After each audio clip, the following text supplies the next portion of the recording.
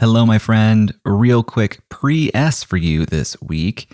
Yes, I know it's only Monday, so why am I airing an episode of Creative Elements?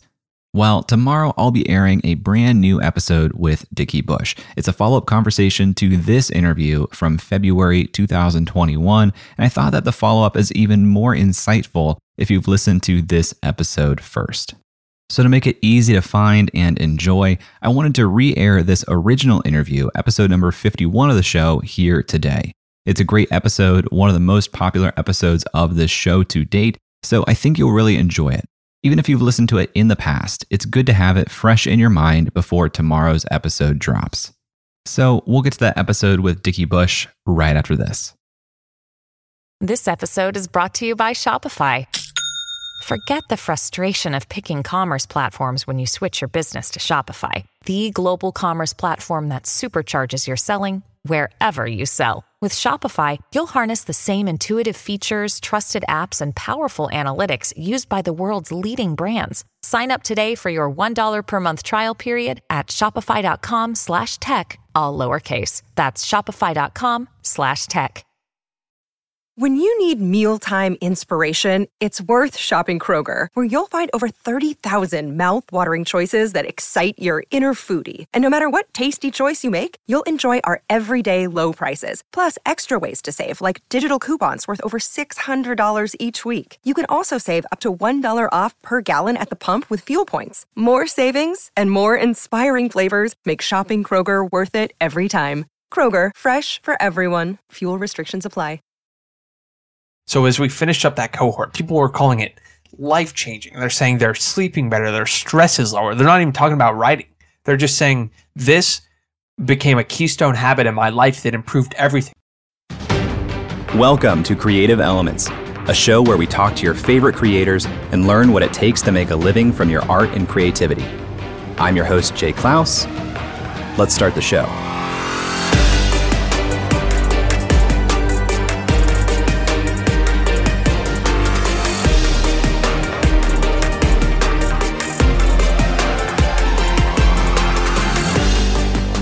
Hello! Welcome back to another episode of Creative Elements. I'm grateful to have you here with me once again, spending the next hour or so together. You know, I have a unique challenge with this show. Let me bring you behind the scenes here for a moment. When I bring on a really high-profile creator, I know that episode will do really well in terms of listeners, new subscribers, all the numbers that I measure.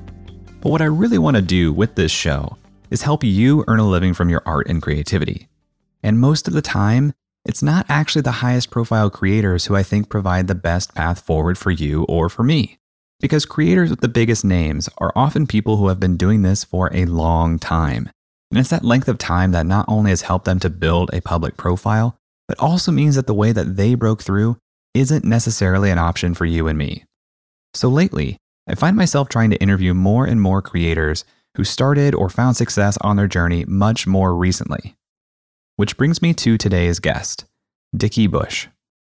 What I do full-time is I'm a portfolio manager at a hedge fund, so I spend most of my day predicting the global economy, and it sounds a lot cooler than it feels sometimes.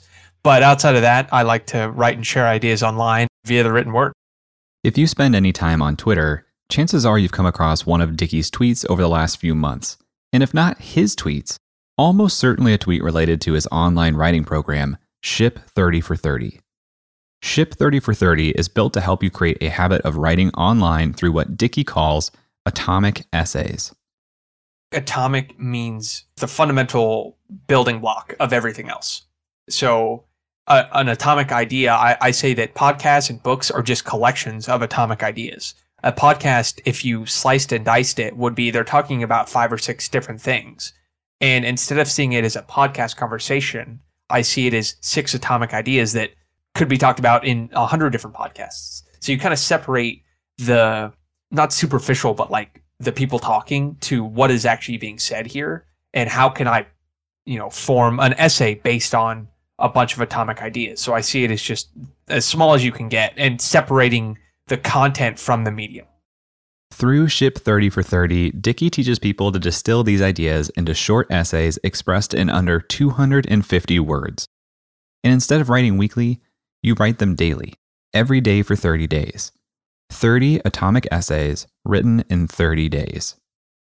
And while doing this on the side, Dickie has created quite a movement. It's hard to log on to Twitter these days and not see someone sharing one of their atomic essays in the iconic Ship 30 for 30 essay template. Dickie himself has built his Twitter following from near zero in August 2020 to over 10,000 at the time of this interview to now nearly 21,000 at the time of this recording. And what's really impressive about Dickie, as we'll hear in this interview, is none of this was by complete chance. All along the way, he had theories, he put them into practice, took a critical look at the outcome, and doubled down on the things that worked along the way. So in this episode, we talk about Dickie's humble newsletter beginnings, his experimentation with Twitter, the growth of Ship 30 for 30, and why listening to feedback loops has helped him turn the flywheel of growth so quickly. This conversation was a blast and absolutely flew by. I'd love to hear your thoughts on this episode as you listen. You can find me on Twitter or Instagram at jklaus and find Dickie on Twitter at Dickie Bush. Take a screenshot, tag us, let us know that you're listening. But now, let's hear from Dickie.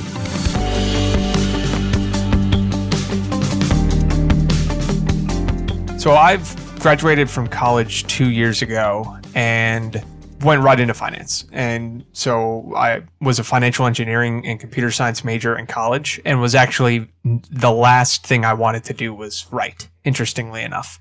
And I didn't take any writing classes or really any liberal arts. And I regret not taking some of those classes. As I look back on my college experience, I think I eschewed the idea of doing any kind of history or philosophy or writing just because I was math and tech, and that was it. But so my interest in finance definitely came first. But the more I dove into the world of finance, I realized how effective writing is just to clarify your thinking and kind of share your point of view. And so that was really the genesis. It was definitely finance first and then writing. Tell me more about that. How does writing help clarify your thinking in a financial world? So when I joined, it was you're inundated with information, emails, people reaching out to you, street research, all of this, and it's all written, right? And so your email inbox just is lit on fire. And so I said, there's got to be something to this. And the more I kind of dug into it, it was writing is the only way to take all of that information and put it back out to see what either is sticking or what makes sense. And so I started, as I was consuming all this information, both in the real world from podcasts and books and things like that, but also in what I did full time, it was like this unifying feeling of the only way I can start to understand these things is when I write them down. And so that was still to this day, the reason I write anything is usually it may come off that I understand it, but it's really for me to understand it myself. And what did this look like? I'm thinking especially like in what seems to be like a kind of technical, scary world of finance. What does it look like for you to write things down to understand it yourself? Are you like stream of consciousness talking to yourself? Are you trying to repeat back what you read? It's a little bit of everything. I keep a journal and this is so fun to talk about because I've never talked about my writing through the lens of finance. I keep a trade journal where any kind of things that I interact with the market, I write down what I was thinking at the time, kind of a decision-making log that I'm able to look back on. I have basically, and this is the same for writing what I mostly write about versus what I write about at work, it's finding a forcing function to force you to understand that information. And so I write an internal newsletter that I send off to people there where every Friday I kind of summarize what happened that week. And by writing it down, that's forcing me to either think through it, and you have that forcing function. And the same thing is with my weekly newsletter. I actually have to interact with the things that I'm consuming, and then the natural result is you just understand it better. Totally agree with this. I had the same realization. I did the first year where I realized that writing was important to me. I wrote every day for a year. And what I realized was what you're saying, you have these constant interactions with the world around you all the time, and they're shaping your behavior and your thought patterns. But until you force it into the technology of the English language, you don't actually understand how they're shaping you and doing things. So I totally agree with that. I hear all the time that people in finance, investors especially, they'll take notes on decisions that they made and why they made them. And it makes sense because then you can revisit that and make your decision making even stronger. But do people actually have like a consistent pattern of, okay, I'm going to read my logs from 2 years ago? Or is it like there's some stimulus that says, okay, I'm going to see what I said about this decision specifically? I think the ideal scenario is you have some kind of regular practice where you go revisit it. And I think it's an idolized thing where, I take all these notes and every time I'm writing it down, I'm like, ooh, I can't wait to get right back through this in 3 months when I really need it. Do I end up looking at them all the time? No. And sometimes I feel this guilt of like, I've written all these things down that I'm not revisiting that I said I would, but my kind of, mental model or framework around this is just in time versus just in case, where I know it's going to be there if I need to go back to it, but I don't need to reread things just in case I miss something. It's what we underestimate is the power of search for all these note-taking tools. And your brain's pretty good at thinking like, oh, I think I remember saying something about that. And you just search and it does a good enough job of resurfacing. So I don't have like a regular practice, but ideally I would, and maybe we'll get there. So you were writing internally first at your finance job.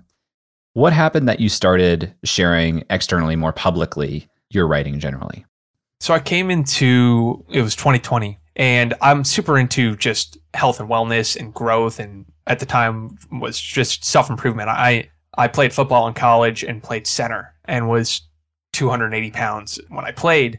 And coming out of that, I kind of had to make a choice. And I like to say I was either going to 180 or 380, whatever decisions I made at the time. So I was kind of really into habits and just improving. I really had to kind of rewrite my life's operating system, because for my entire life, it was get as big and as strong as you can. And that's all that matters. And then I stopped playing football and it's like, oh, wait, you can't do that in the real world and be, a functioning member of society for the most part. And so I was just reading and consuming this information. And it goes back to, I wasn't feeling like I was putting it enough into practice. And so coming into the year, I met Kay High, who's he's a founder of Rad Reads. And I met him at a New York City happy hour that he was hosting for his newsletter subscribers. And he said straight up to me, write a newsletter every week for 52 weeks and watch it change your life. And I said, yeah, that sounds like a good thing. Like, what should I write about? He's like, well, what do you consume? Like, what do you do? I'm like, well, I listen to a lot of podcasts and read a lot of articles. He's like, just start sharing those with a little snippet and see what happens. I wanted to cut in here at this full circle moment because back in episode number 29 of Creative Elements, I talked with Kay He, and we spent a lot of time talking about his own journey into writing while working on Wall Street. And for Kay, it was writing a newsletter that changed his life.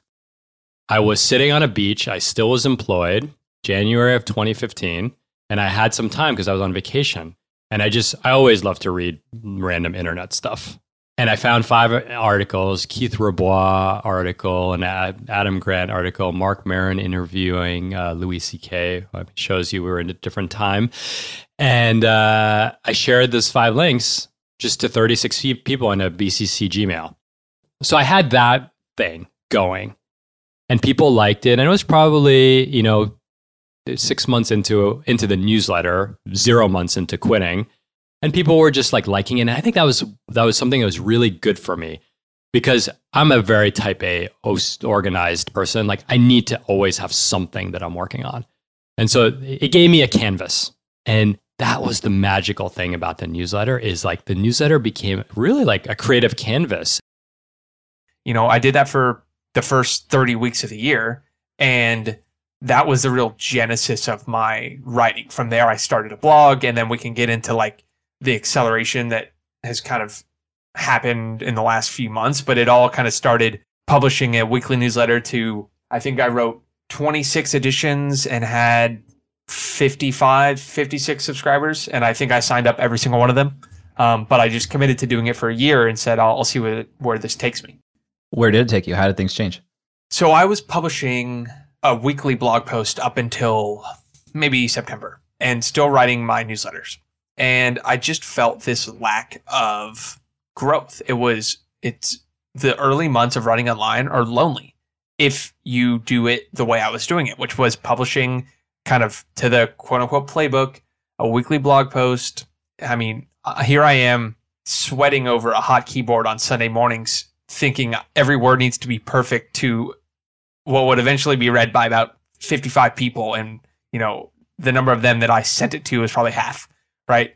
And so it's this idea of, I was just kind of frustrated in August, where I got frustrated and I said, I have all these things that I think I want to write about, and I have all these things that I think people want to read about, but I have no clue because I don't have any data or any feedback. So I stopped publishing so much on my blog and said, I'm just going to start sharing ideas on Twitter.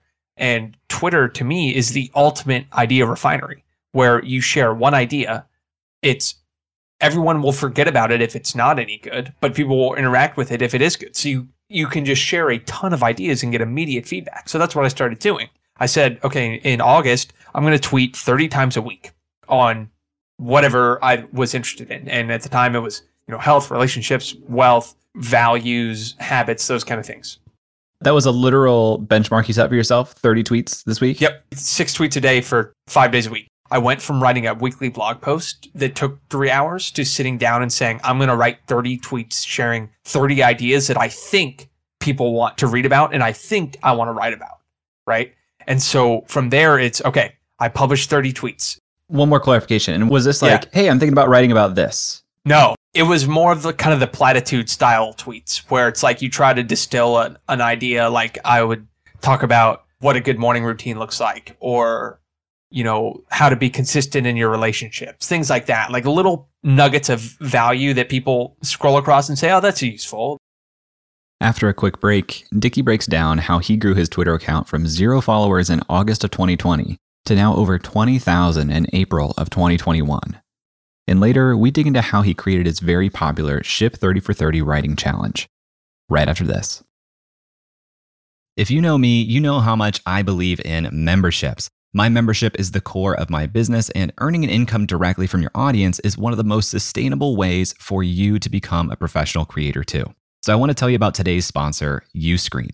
Uscreen is a beautiful all-in-one platform that helps content creators earn a living from their videos by unlocking predictable, recurring revenue. You can host private live streams for your members, build an on-demand catalog of premium content, and Uscreen gives you a community hub to interact with your members too. They can access your community from their mobile phone, so your membership is right there in their pocket. With a Uscreen account, you get video hosting, an out-of-the-box website, full payment and subscription management, and plenty of third-party integrations too. And Uscreen makes it easy to get set up. You get access to powerful website themes that are fully brandable with no coding skills required. Uscreen will even provide a dedicated success manager for you. Just about anyone that wants to make money from their content can do it with Uscreen. It's perfect for coaches, authors, influencers, and entrepreneurs in just about any niche. Right now, Uscreen is used by creators in fitness, education, news, kids entertainment, and more. That includes Yoga with Adrian and Creator Now, just to name a couple. Uscreen is the platform for building a video membership site that is great for generating a sustainable income for professional creators. If you create video content for your audience, I highly recommend checking it out. If you're interested in learning more about Uscreen, visit uscreen.link/J. That's uscreen.link/J, and let them know that I sent you. This episode is sponsored by BetterHelp. Last year, my wife and I started talking about her joining the business full time. This is a huge decision, not just for the business, but for our marriage. My wife, being the very smart and thoughtful woman that she is, suggested that we proactively sign up for therapy as a couple to help us communicate better before we started working together. It really helped us have better language to describe how we're feeling and listen to one another, which generally lowers the intensity of any conversation. Now, I had never been in therapy before, but here's something that I didn't expect. It didn't just help our dialogue, but it helped my inner monologue too. The way I understand my own experience has changed based on the tools that I got from therapy.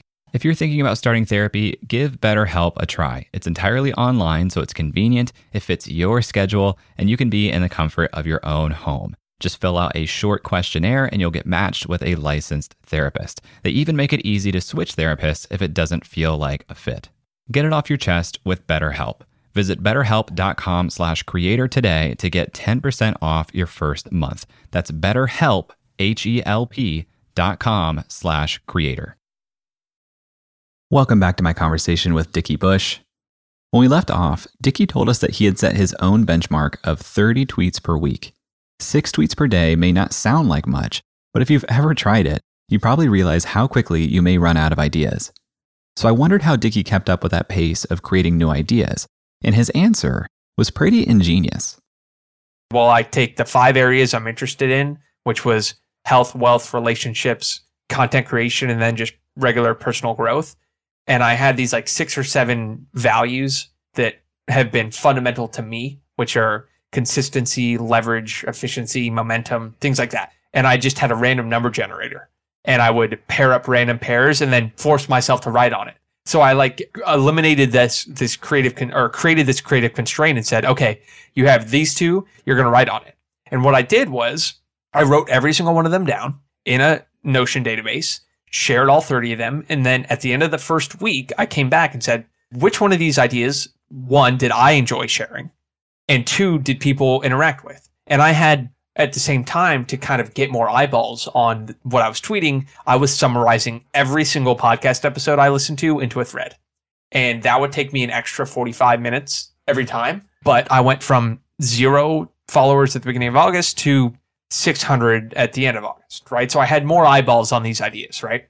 I accelerated a little bit because I had a thread get picked up by Naval. And then just like that, the feedback loop rapidly accelerates, right? I have twice as many eyeballs share the ideas, etc. Were you batch creating the tweets and then you kind of schedule them out or put them out 6 a day for 5 days? Exactly. That's exactly what I did. And that was my sacred writing process for those 6 weeks. It really was, where I sat down for 2 hours on Sunday and I wrote them out. And because of what I do full time, I just couldn't spend all day on Twitter just for distraction purposes. So I just kind of scheduled them off and then came back I check in throughout the day, etc. But I couldn't be creative on what I was interested in sharing about on Twitter as much during the day. So yeah, I just scheduled them. Going from like 0 to 600 followers probably was like life-changing in a way. And I imagine it didn't happen immediately upon, the first couple of weeks, right? So there's probably a point in time where you're like, am I shouting into the void even on this strategy? How long did you give yourself for this strategy of 30 tweets a week to know if it was working? I actually started a new Twitter account on August 1st. And the reason I did that, and this is kind of tactical, but I was using a Twitter account that was 10 years old. And my social graph was all my friends from high school who were no longer using Twitter. And part of kind of the social discovery algorithm is who interacts with your stuff, who you're tagged with, all that. And so when you went to my profile and you said, who is this person like? It was 10 inactive accounts. So there was no way I was going to hitch on to any kind of organic growth. So I started a new account in August and had some small following come over. And so I really started with like 150, but that was kind of eye-opening. It was like, I thought I had 700, 800 followers, but here I am saying I'm making a new account and I get 100 of them, right? So I didn't start from nothing. I'd been tweeting out my newsletter and things like that. Yeah, so that I didn't start from 0, but pretty close. I got lucky. I got very lucky. So here's basically what happened was I did it for 4 weeks and I knew I was going to do it for at least a month. And I'm coming up at the end of the month. It's the end of August. And what I did was just sorted the tweets by likes and said, what happened here? Like what ideas were interesting? But at the same time, I wrote a thread on Balaji Srinivasan. And so I think it's my most popular thread. I think it has 2,000 or 3,000 likes on it. And it was just the way he sees the world. I listened to him on one podcast, and instead of summarizing one episode, I listened to 5 and then put all his worldview together. And I tweeted out at 7 p.m. I went to bed, woke up, Naval had liked it, and I went from 600 to 1,300 Twitter followers and from 300 to 700 newsletter subscribers because I put my newsletter at the bottom. And so I like to say it took me 35 weeks to go to 200 newsletter subscribers and 12 hours to triple from there. So I definitely got lucky kind of with one of those threads. But I say I got lucky, but I wrote 25 threads before that got no engagement, right? So it's lucky when it shows up, but it comes from that consistency. And threads are no joke. You said it took you 45 minutes each. And that's what hangs me up all the time because I'm like, okay, I know I can write and I know I can take some of the stuff that's more long form and craft it into a native tweet. Or even my own podcast episodes, I could turn into tweets and make something useful. But it takes so much time. How do you do it? I got very good at taking notes, listening to podcasts at 2 times speed on a morning walk. And it's a knack that I developed. But when you have the lens of I'm turning this into 6 tweets, podcasts kind of change how you listen to them. You stop listening for a conversation and you start listening for kind of atomic ideas that can fit in one tweet. And as I would listen to it, I'd say, oh, that's one. 3 bullet points underneath. Boom, that's a draft of a tweet. I can craft that later. Right. So it was kind of, I really enjoy taking just long walks. And so it was finding a way to kind of write while I did that. Saved me a lot of time. So you're having this success with your Twitter strategy. How did your writing strategy change then outside of Twitter? So I saw the beauty of having a tight feedback loop for sharing ideas. And so I actually wasn't writing blog posts during that month of August and September. And what I realized when I came back was I'd been writing these long form posts on things that I wasn't even sure if I wanted to write about. And so these tweets were almost small bets of total upside if people resonated with the ideas. So at the end of those 2 months, I again had more clarity on what I wanted to write about, which was just kind of growth and optimization in general. But at the same time, now I had these tweets, but I had all these ideas now that felt too short for blog posts, but too long for tweets. So I needed a new medium that kept the same feedback loop tight. And at the time, I saw people were doing this 100 essays in 100 days on Twitter. And I thought, I really want to do that. I want to accelerate this feedback loop the same way that I did with my Twitter strategy. So I just started writing small screenshot essays, which I now call atomic essays, every day. And that was the genesis of Ship 30, obviously. Explain what a screenshot essay is for folks who are listening to this and haven't seen it. So if you could picture when you read anything on your phone, you're going to have to scroll. But on Twitter, you can't consume content that you scroll through, like, because a thread, it's not very continuous and they're supposed to be small. But you can use kind of either Figma or Canva and create what we call an atomic essay template. And you basically put all the text on one screen, one screenshot. And so when someone opens the image, they're able to read the entire thing without scrolling. And it's just like a different medium of content consumption on Twitter, which I think is why it stands out. Yeah, it's really interesting. And you doing that and the folks that you worked with through Ship 30 for 30 doing that is the first that I really saw it across the platform. And it seems kind of counterintuitive, right? Because Twitter is really optimized for written text. And even threads were introduced to say, okay, we'll give you more space for this. So it's surprising to me how well the algorithm seems to favor an image that is almost wholly text. So I think it stops people in their tracks a little bit. And I think that's what it breaks up the straight text narrative, or kind of whatever you are when you're on Twitter. It's same thing. And like you can just scroll through everything and not pay attention to it. What atomic essays do is it just kind of breaks up the monotony of Twitter. And at the same time, you can learn how to be a copywriter as well, because you are getting someone to first stop scrolling and then 2, click on your essay and then read it. Right. So it's like this 3-pronged process for improving as a writer that you get to do all in one. So that, part of it is, oh, I wrote a great essay, but now I need to make sure people read it, because it's easy to scroll right past something on Twitter. And I think people do plenty on, right? So it's kind of a 2-part game there. So you were doing this yourself for your account. Did you make yourself your own Figma template? So I was using just taking screenshot of a text editor. And from there, it was like day 7.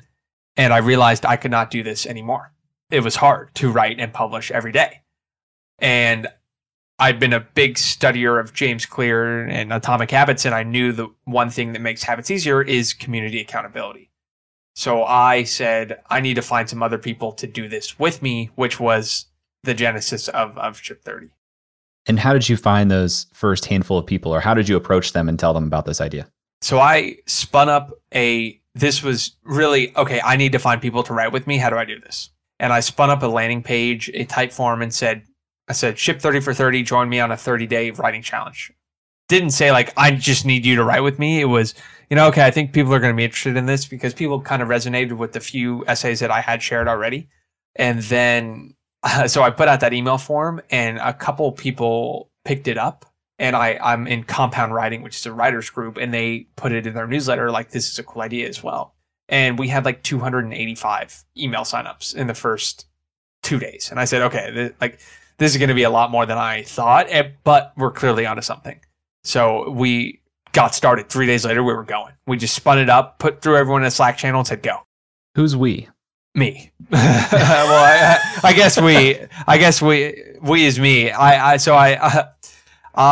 kind of spearheaded just I guess I'm just talking in the second person too much, but I spun up a Slack channel and threw everyone in it and said, okay, here's the challenge. We're doing every day for 30 days. And we were just kind of off and running. And that was an instrumental process, was just having that first cohort of people, because I learned so much about, okay, what does it actually mean to run a community? What's it mean to build a writing habit? What are these people actually struggling with? And this goes back to the feedback loops. I got an insane amount of data of like, what do people actually struggle with here? And then from there, we just kind of kept building. It sounds like that first cohort was just like a free community. Hey, who wants to do this with me, right? So it was $50 and you got your money back if you completed the challenge. And so that was the original, and which was an absolute nightmare to deal with logistically of like, okay, I believe you, like, I'll send you your PayPal back. I'm using like a PayPal pool trying to do all this things, super things that didn't scale. But I mean, we had 60 something people and I'm like dealing with PayPals and all this and just not what I needed to be doing at the time, but it worked out. And I think we had half the people complete the challenge, which is good.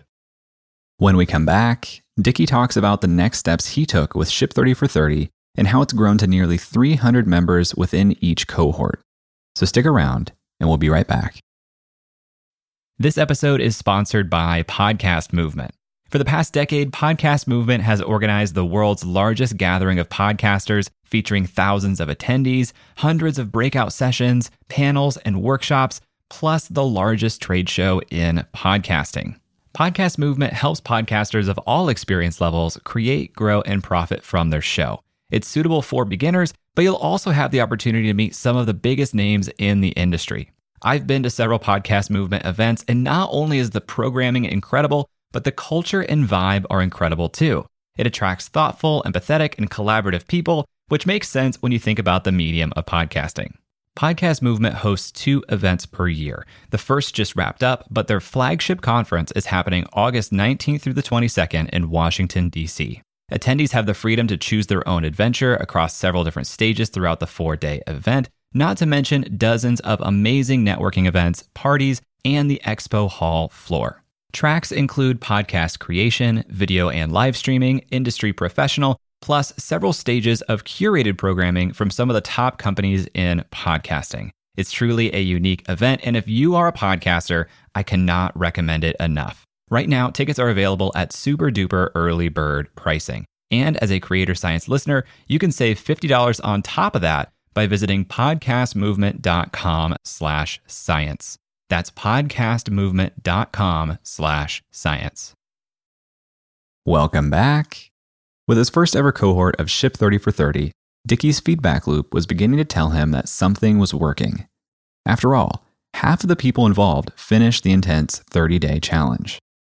So it was clearly we were onto something. And I witnessed the power of writing every day for 30 days, both personally and seeing it in other people. So as we finished up that cohort, people were calling it life-changing. They're saying they're sleeping better, their stress is lower. They're not even talking about writing.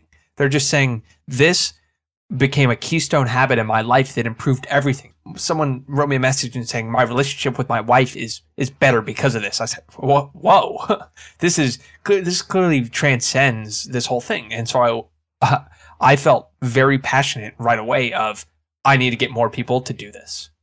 So from there it was, okay, we're onto something. I just need to get this out in front of more people. And I went on just a content binge and took my atomic essay. Instead of writing atomic essays every day during that time, I wrote threads, which got a little bit more engagement and you're able to kind of link things together a little better.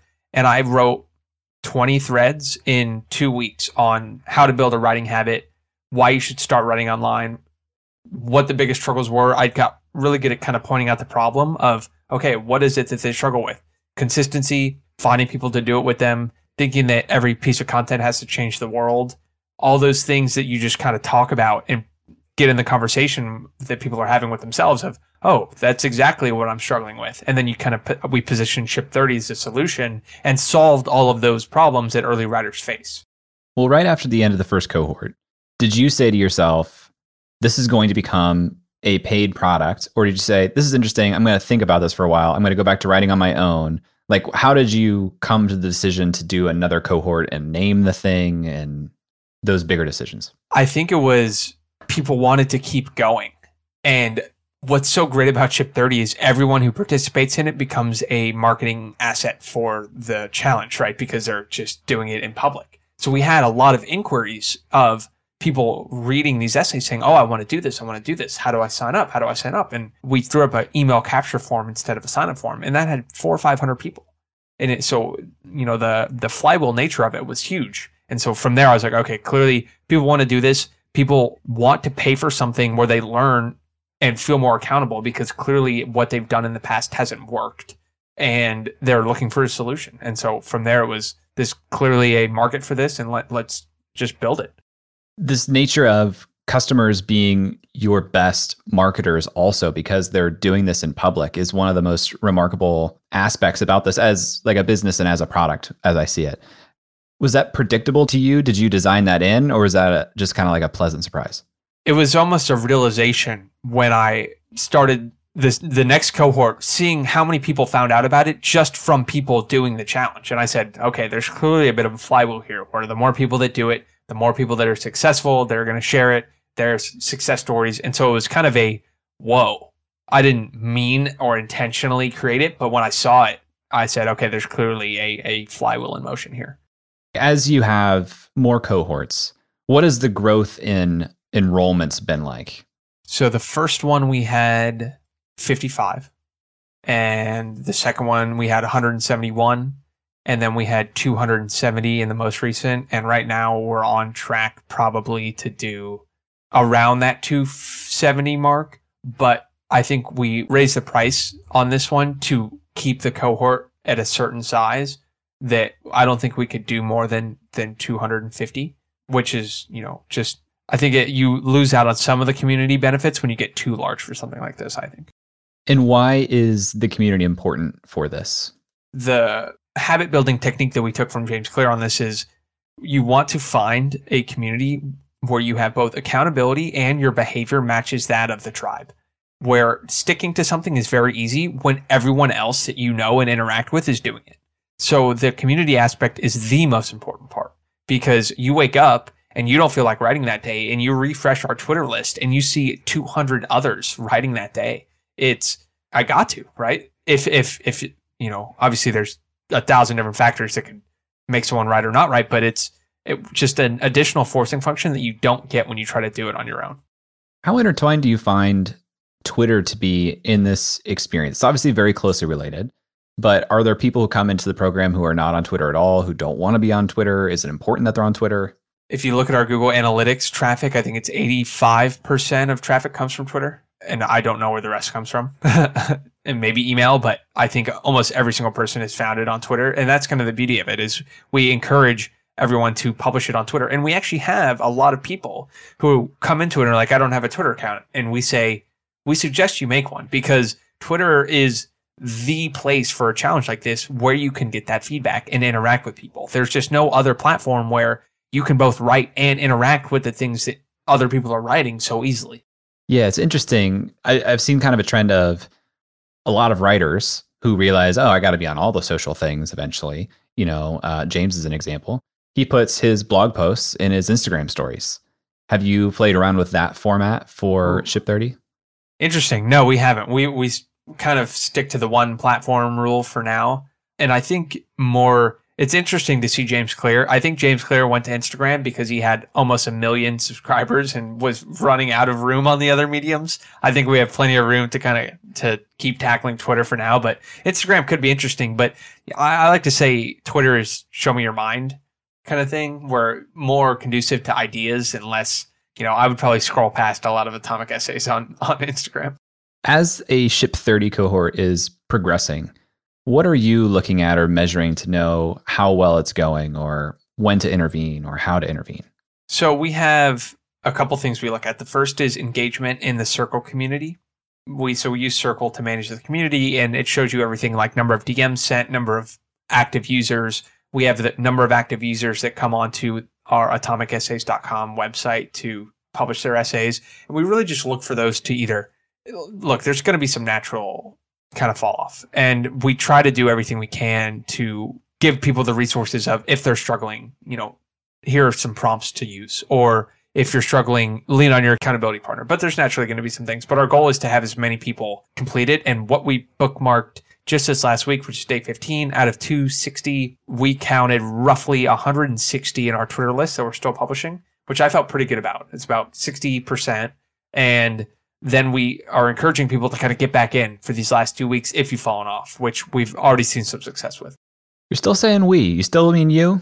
So recently, I partnered with Nicholas Cole, who is one of the most prolific online writers across all platforms. He's been a top writer on Quora, on Medium. Is really a pioneer in the online writing space.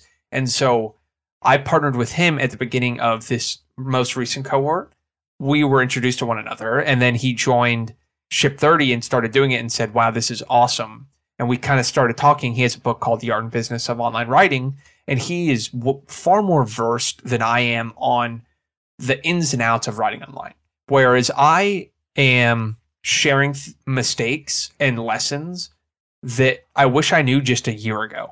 And that, I think, is some of the beauty of the internet, where you don't have to be a master or an expert to teach people. You have a natural audience of people who are just a year behind you on your journey, and you can share tons of wisdom with them. And the thing about the internet is, if you solve one person's problem, you're going to solve thousands. And so Cole, what he's doing is launching a follow-on writing course to Ship 30 for 30 called Write the Ship, which is far more focused on actually writing and distribution and attention grabbing. And kind of, we say that if Ship 30 for 30 is getting your ship going, you can't steer a stationary ship. So you need to build that writing habit. And then once you're kind of churning then and getting feedback and you have data and you understand maybe this is what I want to write about, then you can focus on the quality of the content, which is what Write the Ship is going to do. How did you know that, or why did you decide that a partnership was the right direction? I feel like a lot of people in your shoes may have been kind of afraid to let somebody else into the thing that they had made and kind of felt like maybe they'd gotten lightning in a bottle. So I knew that there was no way I was going to be able to teach anything beyond Ship 30 for 30 on the writing side. It was just an awareness that, I am a average writer, screamingly average, and I can't wait to learn more from Cole. But I'm good at communicating problems and sharing lessons with people, right? So I knew from there it was, what would I really want if I were in these same shoes of, I just completed a 30-day writing challenge. Now show me how the internet works. Now show me how you can repurpose content. Show me how to gain more data from what I'm doing. Show me how to create a library of content. All that kind of stuff I wouldn't be able to share or do anything with. So it would be like you go through Ship 30 for 30 and then you just stop. And there's nothing following up from there. So I really wanted to build a follow-on, and that was just the ideal partnership. So has anything really changed, like functionally from the first cohort? Yeah. So the biggest change is now we have weekly office hours that kind of go through a lot of the things that we think people underappreciate with writing, capturing attention, kind of giving more practical writing advice, kind of like the 80-20 of it. But no, not too much has changed. We moved from Slack to Circle because Slack got a little messy, but the fundamentals of it have not changed. I think all the time about the story at Facebook when they realized there was like this magic of once you have 7 friends on Facebook, the product is sticky. Have you noticed anything from behavior of shippers that once they get to this milestone, the habit is created or things really do seem to start rolling? I do think that there is a lot of the amount of feedback and engagement you get early on, where if you write 2 or 3 essays in the beginning that kind of hit home runs, and people in Ship 30 that start out with small but not zero following are definitely at an advantage where they're just kind of steps ahead in that feedback loop. And, part of what we say is don't think about growth so linearly. You have to think in kind of doubling terms, and going from 2 to 4 to 8 to 16 followers can feel very slow. But when you realize it's a doubling time, if you're at 600 versus 16, you're just like 4 or 5 doubles away. But that doubling time can be kind of long. So it is good to have some kind of basis So the ones who've seen the most success start with a small following, jump into the challenge, and people kind of are unfamiliar with it, see them start writing it, and they get a lot of feedback and engagement, and that just kicks off the internal kind of motivational flywheel of like, oh, if I actually write every day and share these ideas, people, they're already resonating, and it just makes it easier. I imagine as this has grown, it's taken up more and more of at least your mind share, if not your actual time share. And so how are you wrestling with that tension between finance, economics Dickie, and creator Dickie? I wish I had a good answer for you. I do the best I can. It's kind of just a segmenting of the day, which is what the beauty of kind of markets are. They're closed a good amount of time. And so during the day from 7 a.m. to 6 p.m., I'm completely focused on markets. And then it's good because you can only stare at markets and the economy so long because they don't move very quickly. And so you do need to step away and refresh your perspective. So what's beautiful about doing both these things is they're orthogonal ways of thinking, where I don't have to think as hard about like second order effects and different quantitative ideas around finance and economics when I'm writing. And so it doesn't feel like additional work because it's such a break. Are you going to run new Ship 30 cohorts every month for the foreseeable? No, we are going to do not every month, but every 6 weeks because I need a nice 2 weeks in between. We tried to do a write back to back, and I think every 6 weeks is a nice cadence where I get to rest a little bit, people get to rest a little bit. What's cool is we have a lot of people roll into the next cohort, where I think we had 20% of the last one roll over, and we're already kind of getting up there on this one. And they want a little bit of a break too, but every 6 weeks feels like a good cadence for now. How important do you find the like literal financial buy-in of somebody buying into this program to be for their follow through? I would say from the anecdotal evidence I have of the people, if anyone reaches out looking for a student scholarship or parity pricing, I just let them in because I think it's something that you want to pay it forward and all that. But I will say I have not seen much follow through on the people that we have let in because it's just too easy to give up if you don't have any skin in the game. There's a reason that people are willing to pay for it because they've tried everything else and realize that it's a very good forcing function. Yeah, I saw that with my mastermind program. I see it with communities a lot too, especially paid communities. They're like, but I really want this person. I guess I'll just give it to them for free. They have literally placed no value in it. They're not going to stick around. They're not going to act as if they value it. Right. So I believe that. While the cohort is going, what does your time commitment look at to the different things that the cohort itself needs? Where are you putting most of your time?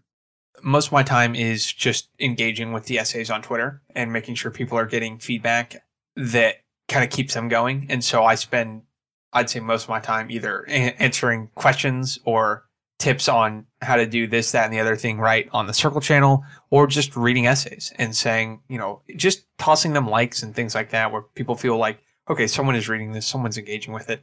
Yeah, that's where most of my time goes. And then office hours, of course, but that's only once a week. This all seems pretty good. Seems like everything went according to plan and has been really successful. What's the thing that's really hard and scary and keeping you up at night? I think it's when you realize when you have kind of ownership over a project like this, there is always more you can do. There's always something else you can do. I could spend all night engaging with every single person's essay, right? And I still would feel inadequate.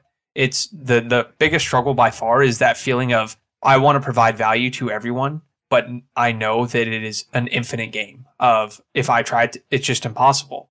There's a feeling of one, I know I could always improve the product and the experience and the onboarding and the landing page and share more. And it's a never ending game, and getting comfortable with that. I've done enough today is by far the hardest thing, but it's a good problem to have. Also, I will say that. Is there anything that I'm not asking that I should be asking? I don't think so. I could talk about just the beauty and leverage of sharing ideas on the internet, and that I still think to this day has accelerated so quickly and people don't understand it. And I love this idea of you and I are having a hour-long conversation right now that is going to be recorded and uploaded for over 2 billion people to have access to. I don't think that anyone on earth has started to comprehend that.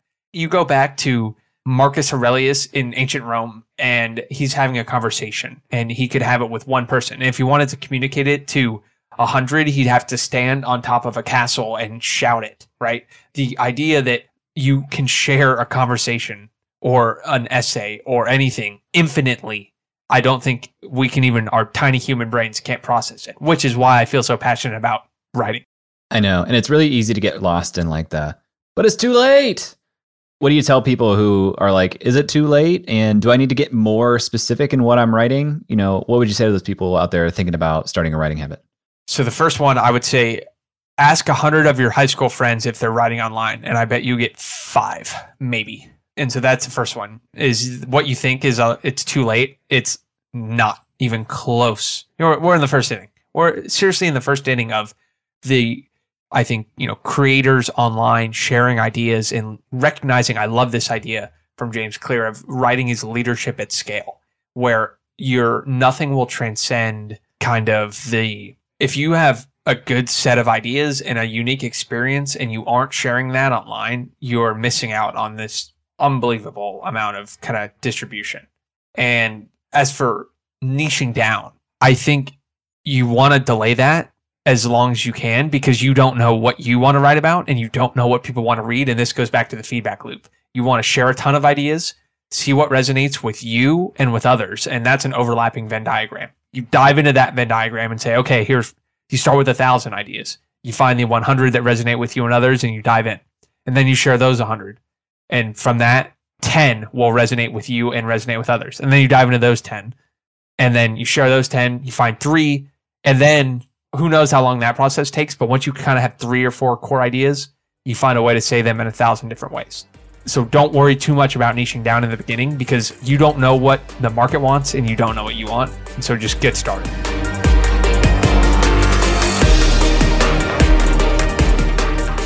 I am super impressed with Dickie. With nearly 300 members in each cohort of Ship 30 for 30 and a price point of nearly $200 per person, you don't have to study the financial market to see how quickly that adds up. And if he runs Ship 30 every 6 weeks, that's around 8 cohorts per year. It's really inspiring for someone who really started this journey in earnest less than a year ago. And yet you can hear from his demeanor in this interview, this is a really humble guy. Not only that, but he's genuinely trying to serve as many people as he can. He's not focused on the growth of the number of students, he's focused on student experience and helping people create a life-changing habit. I've taken part in Ship 30 for 30, I highly recommend it, and in fact, I am an affiliate of Ship 30 for 30, so if you want to start a writing habit or experience Ship 30 for 30, visit jklaus.com/ship30. That link is in the show notes, and it will save you $20 on the next cohort of Ship 30 for 30. And if you want to learn more, follow Dickie on Twitter @Dickie Bush. Thanks to Dickie for being on the show. Thank you to Emily Klaus for making the artwork for this episode. Thanks to Nathan Todd-Hunter for mixing the show, and Brian Skeel for creating our music. If you like this episode, you can tweet @jklaus and let me know. And if you really want to say thank you, please, please, please leave a review on Apple Podcasts. Thanks for listening, and I'll talk to you next week.